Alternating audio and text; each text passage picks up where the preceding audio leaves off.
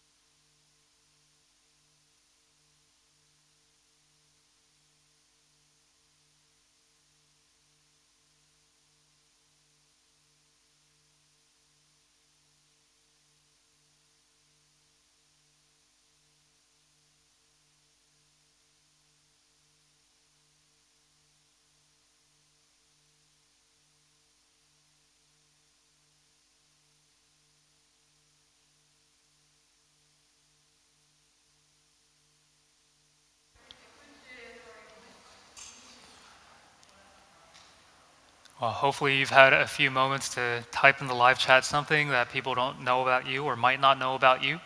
I'd love to go back and read over them a little bit later in the week. So hopefully you've had some time for that. Now we're going to go into a time of scripture reading before the preaching of the word. So I'll pass it over to David, who's going to be doing the scripture reading for us this morning.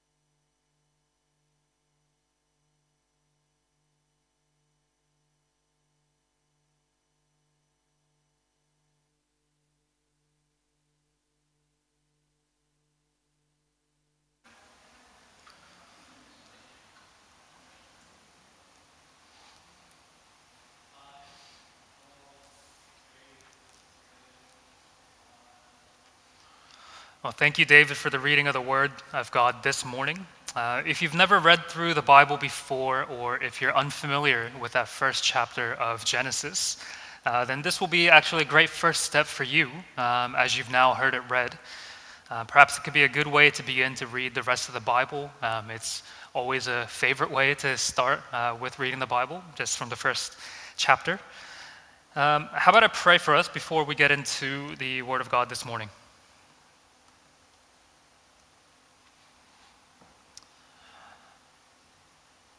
Father, as we continue through our time of lockdown and as we continue through the rest of our lives, Lord, we just confess that quite often we don't give a lot of thought to who you are, and indeed, we sometimes don't give a lot of thought to who we are as well, God.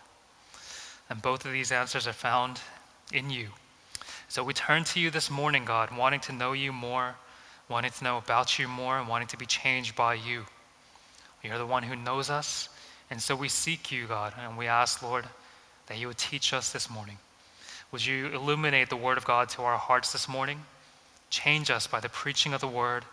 Speak through me, and help us, Lord, to listen to your Word in a fresh way, God. Open up our ears that we might hear you. Open up our hearts that we might receive the Word that you have for us this morning. Guide us by your Holy Spirit, we pray. In Jesus' name, amen. Amen. Last week we looked at the question, where are you, God? Or where is Jesus now? Now that the crucifixion, the resurrection, the ascension are over, where is Jesus now? And I talked about a few of the big questions that come up throughout our lifetimes, and that was one of them. Where are you, God? And another big question we might ask in our lifetimes is, who am I? Who am I? Do you ever think about this? Who am I? How would you answer this question? If someone asked you who you are, how would you go about answering this question? Now, you may find throughout your lifetime that no answer truly encapsulates everything that you are, everything that you believe about yourself, as so many of our answers change over time. It might come at one point in defining yourself by your profession, by the work that you do, the study that you do. You might define yourself by your hobbies. A lot of people define themselves by their hobbies, by what they enjoy. You might even define yourself at some points in your life by what you love or who you love at that time. Like if you ever read people's bios online, sometimes they say, husband of so-and-so, father of so-and-so, whatever it might be.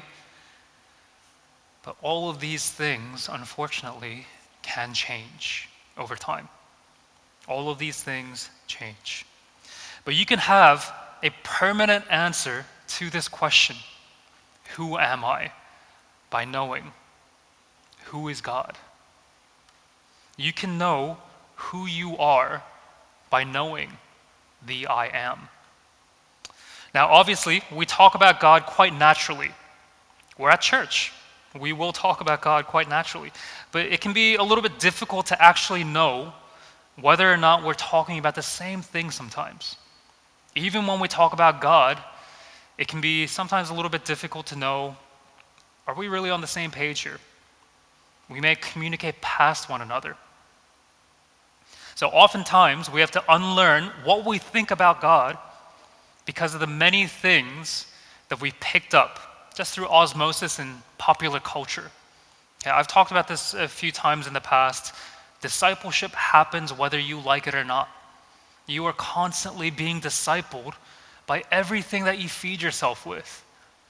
Whether it's the Netflix shows that you watch, whether it's the people that you hang out with, whatever it is that you immerse yourself in, you are being discipled by. We might even get taught by the people around us, telling us what they think about God, and even purely through our own assumptions and imaginations. So as a child, I had an imagined picture of God in my head. Okay, try right now with me to picture God in your head. and think about what it is that you see. So I remember seeing depictions of God in cartoons, TV shows, comic books. And I'm talking about the Father God here. I'm not talking about the painting of Jesus that many people have in their minds and in their homes. Oftentimes, the Father God, he was characterized in these places as an old man. Flowing white hair, flowing white beard, dressed in a flowing white robe, standing on a cloud in the sky somewhere. And somewhere along the way, this image of God took hold of my imagination, took hold of my mind, and I constantly pictured God in this way. In the time before I truly knew God, and even after I became a Christian, I had trouble picturing him in different terms, in a different way.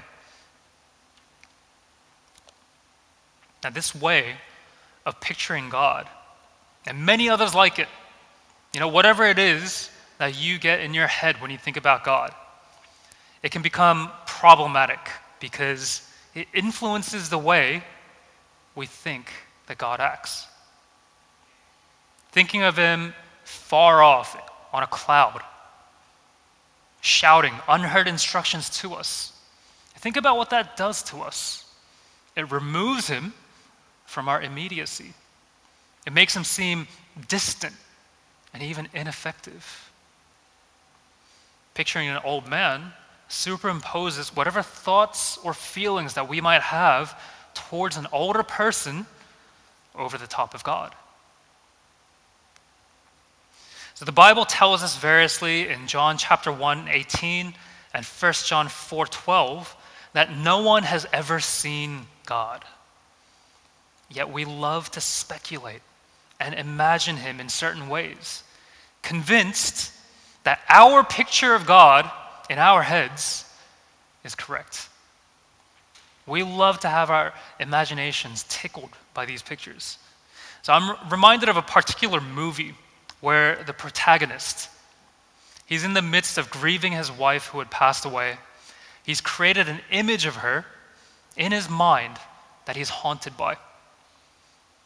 He's constantly interacting with this image of his wife, but he's finally able to break away from this by telling his image, I can't imagine you with all your complexity, all your perfection, all your imperfection. Look at you. You're just a shade of my real wife.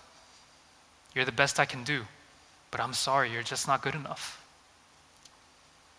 And while our God has no imperfections, similarly, we might formulate ideas and pictures of him in our minds, yet these do no justice to his vast, infinite beauty, his goodness, and his perfection. Apart from the self-revealing of God through the Bible, we cannot truly know him. Deuteronomy 4 says this, diligently watch yourselves, because you did not see any form on the day the Lord spoke to you out of the fire at Horeb. So you don't act corruptly and make an idol for yourselves in the shape of any figure, a male or female form, or the form of any animal on the earth, any winged creature that flies in the sky, any creature that crawls on the ground, or any fish in the waters under the earth. So we're told in the Bible to not make these images. Don't make idols for yourselves. It's explained even further in Exodus.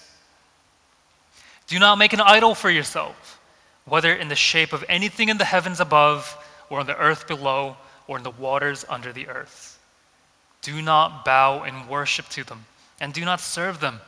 For I, the Lord your God, am a jealous God, bringing the consequences of the father's iniquity on the children to the third and fourth generations of those who hate me, by showing faithful love to 1,000 generations of those who love me and keep my commands. So these idols and images that we create are incapable of truly representing God. And indeed, they end up offensive to him. Imagine the caricatures that people draw up in amusement parks. They highlight some of their most distinct figures, but they don't truly represent the person that's sitting in front of them. These images, they're lifeless, unresponsive, and they're absent of all that makes God, God. Now, worshiping idols, when we read about it here in Scripture, for us today, it might not seem as overt as physically doing something like bowing or lighting incense, as in this picture. And yet, quite often in the West, our worship consists of the way that we orient our lives. So we make the goal of our lives to get enough blank. Fill in the blank for yourself. We make the goal of our life to get enough of money, love, power, comfort, whatever it is, and then we think, then I'll be truly happy. So we think about this, we talk about this, we live it. Is it any wonder that our children will grow up imitating us, following in our footsteps, and doing these things? If you have a love of money, if you live for money, if you work for money, your children will be discipled in that way. We're not to make images, and yet we still long to try and figure out the face of the God who loves us.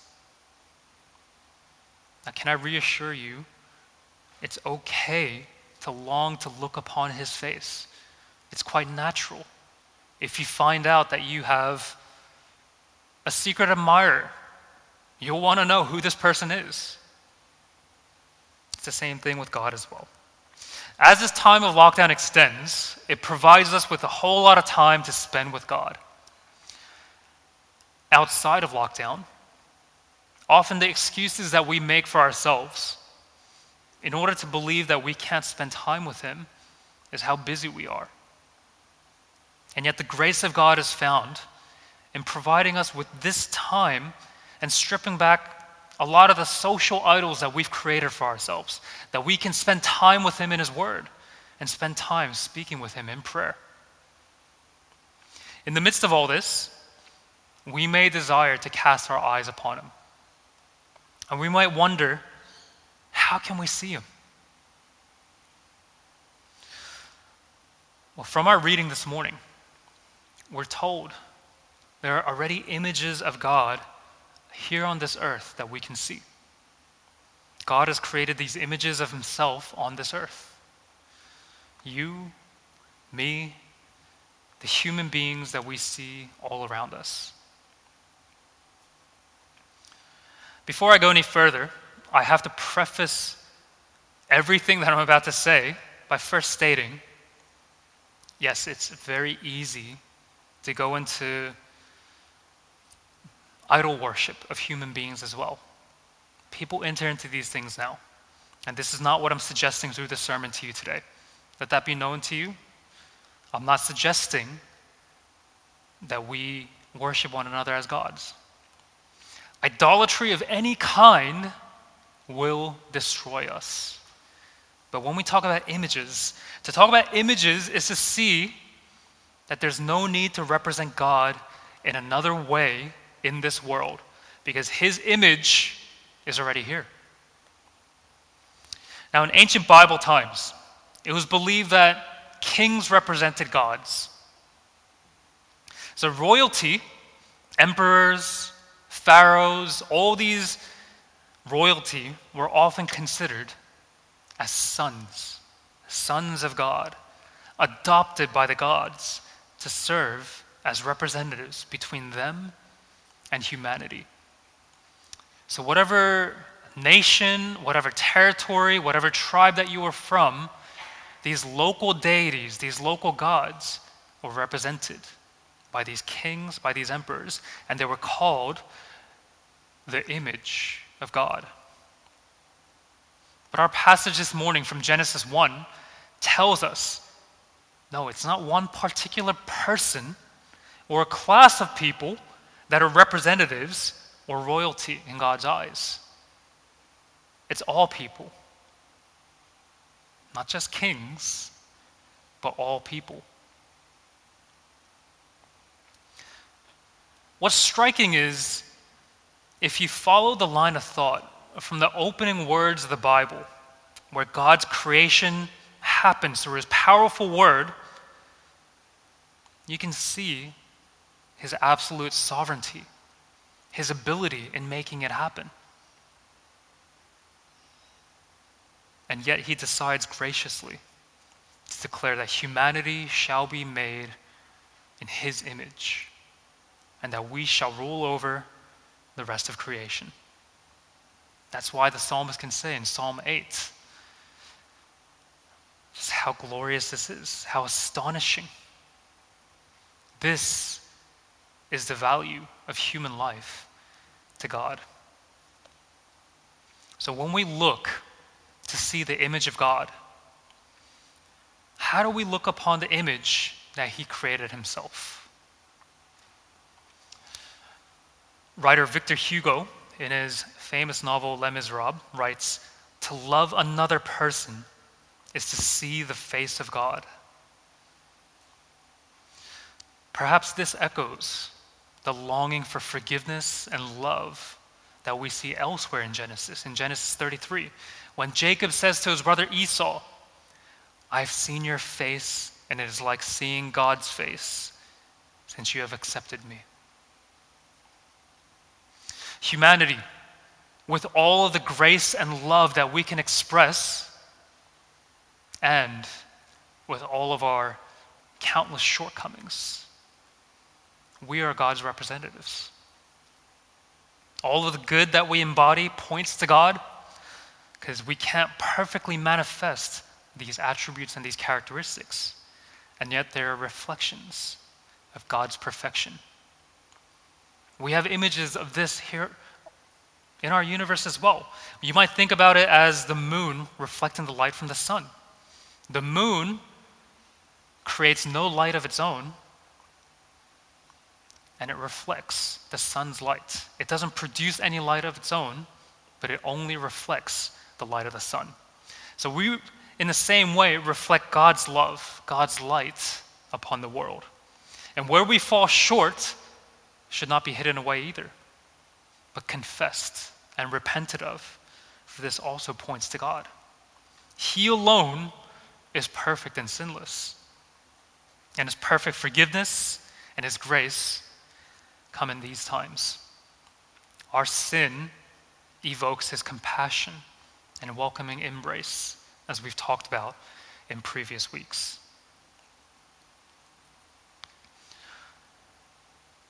So a couple of verses from Genesis chapter 1 that we've had read to us this morning.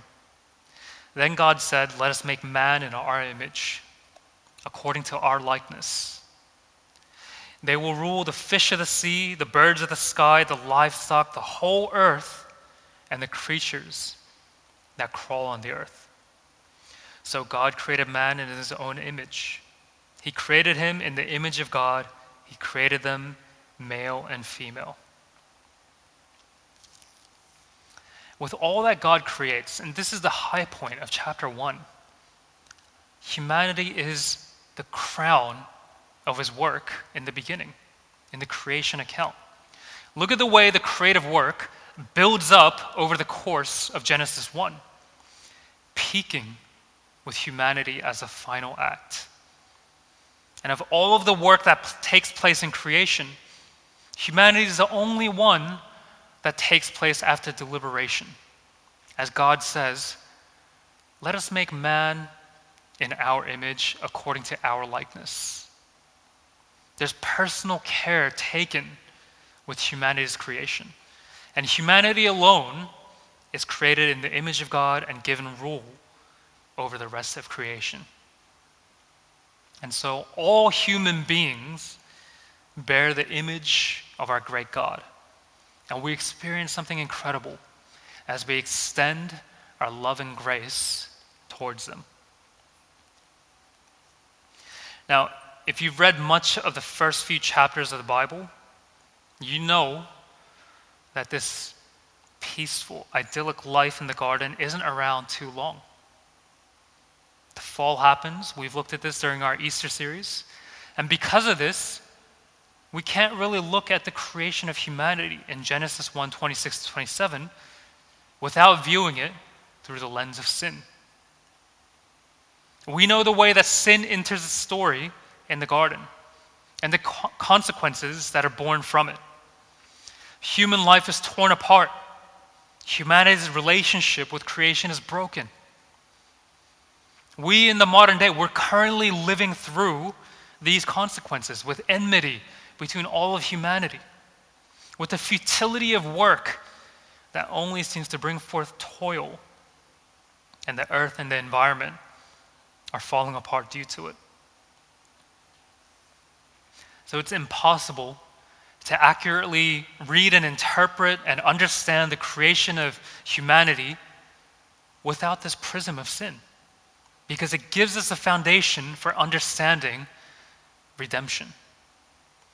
All of humanity is appointed as God's royal representatives, as sons of God, to rule the earth in his place, to represent him. And yet, sin mars this image, marking us as not only disobedient children, but as orphans. And we willingly give in to the sin that's crouching at the door to our hearts, allowing it to pounce upon us and devour us. It's important to note here, we don't lose the image of God because of our sin, because of this.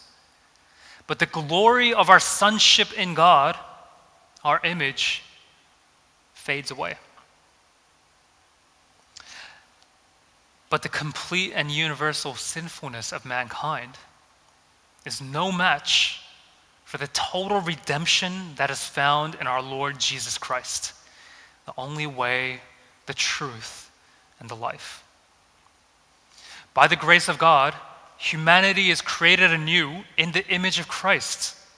1 Corinthians 15 tells us this, and just as we have borne the image of the man of dust, we will also bear the image of the man of heaven. And in his image, we're looked upon by our Father God in Christ's perfect obedience. Thus, in believing in Christ, we receive new life in him, and the glory of the image of God is restored in us, his children. So in this way, we can read and understand our passage here in Genesis. We are created beings, created by God above. And yet we're above all creatures as the image of God. Can we then see ourselves and our fellow brothers and sisters as image bearers, his sons and his daughters and his representatives? So what's the sense that you get when you look upon the face of a fellow human being? Is it the same sense of wonder and love that Jesus has as he looks upon us? He has the utmost love for you, to the point that he died for you and resurrected for you, that you might be restored to right relationship with this unfathomable God that we long to know.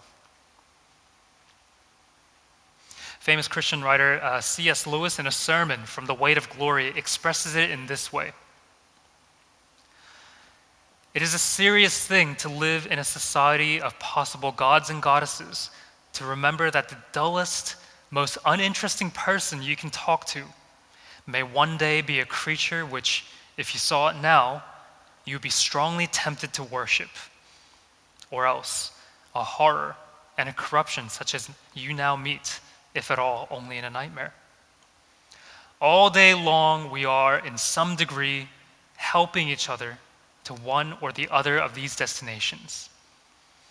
It is in the light of these overwhelming possibilities, It is with the awe and the circumspection proper to them that we should conduct all of our dealings with one another, all friendships, all loves, all play, all politics. There are no ordinary people. You have never talked to a mere mortal. Nations, cultures, arts, civilizations, these are mortal, and their life is to ours as the life of a gnat. But it is immortals whom we joke with, work with, marry, snub, and exploit. Immortal horrors or everlasting splendors. Our great Redeemer has taken on humanity's form and intercedes on our behalf. The creator of the image has taken on the image, and he bears it perfectly. Can we now bear his image as well? Be conformed to his image and love our fellow image bearers. So during this time of lockdown, I encourage you, start with the one that you see in the mirror every day. The most loving thing that you can do for yourself is to know God. Spend time with him in his word, through which he reveals himself to you. And spend time speaking with him in prayer, communing with him in constant conversation. Let him know your innermost thoughts that you've never said aloud to anyone before, and cast all of your anxieties upon him because he cares for you. From that point, you'll be able to allow all other relationships in your life to be defined by this relationship that you have with God. So I encourage you to start with that. And why don't I start that off for us with some prayer?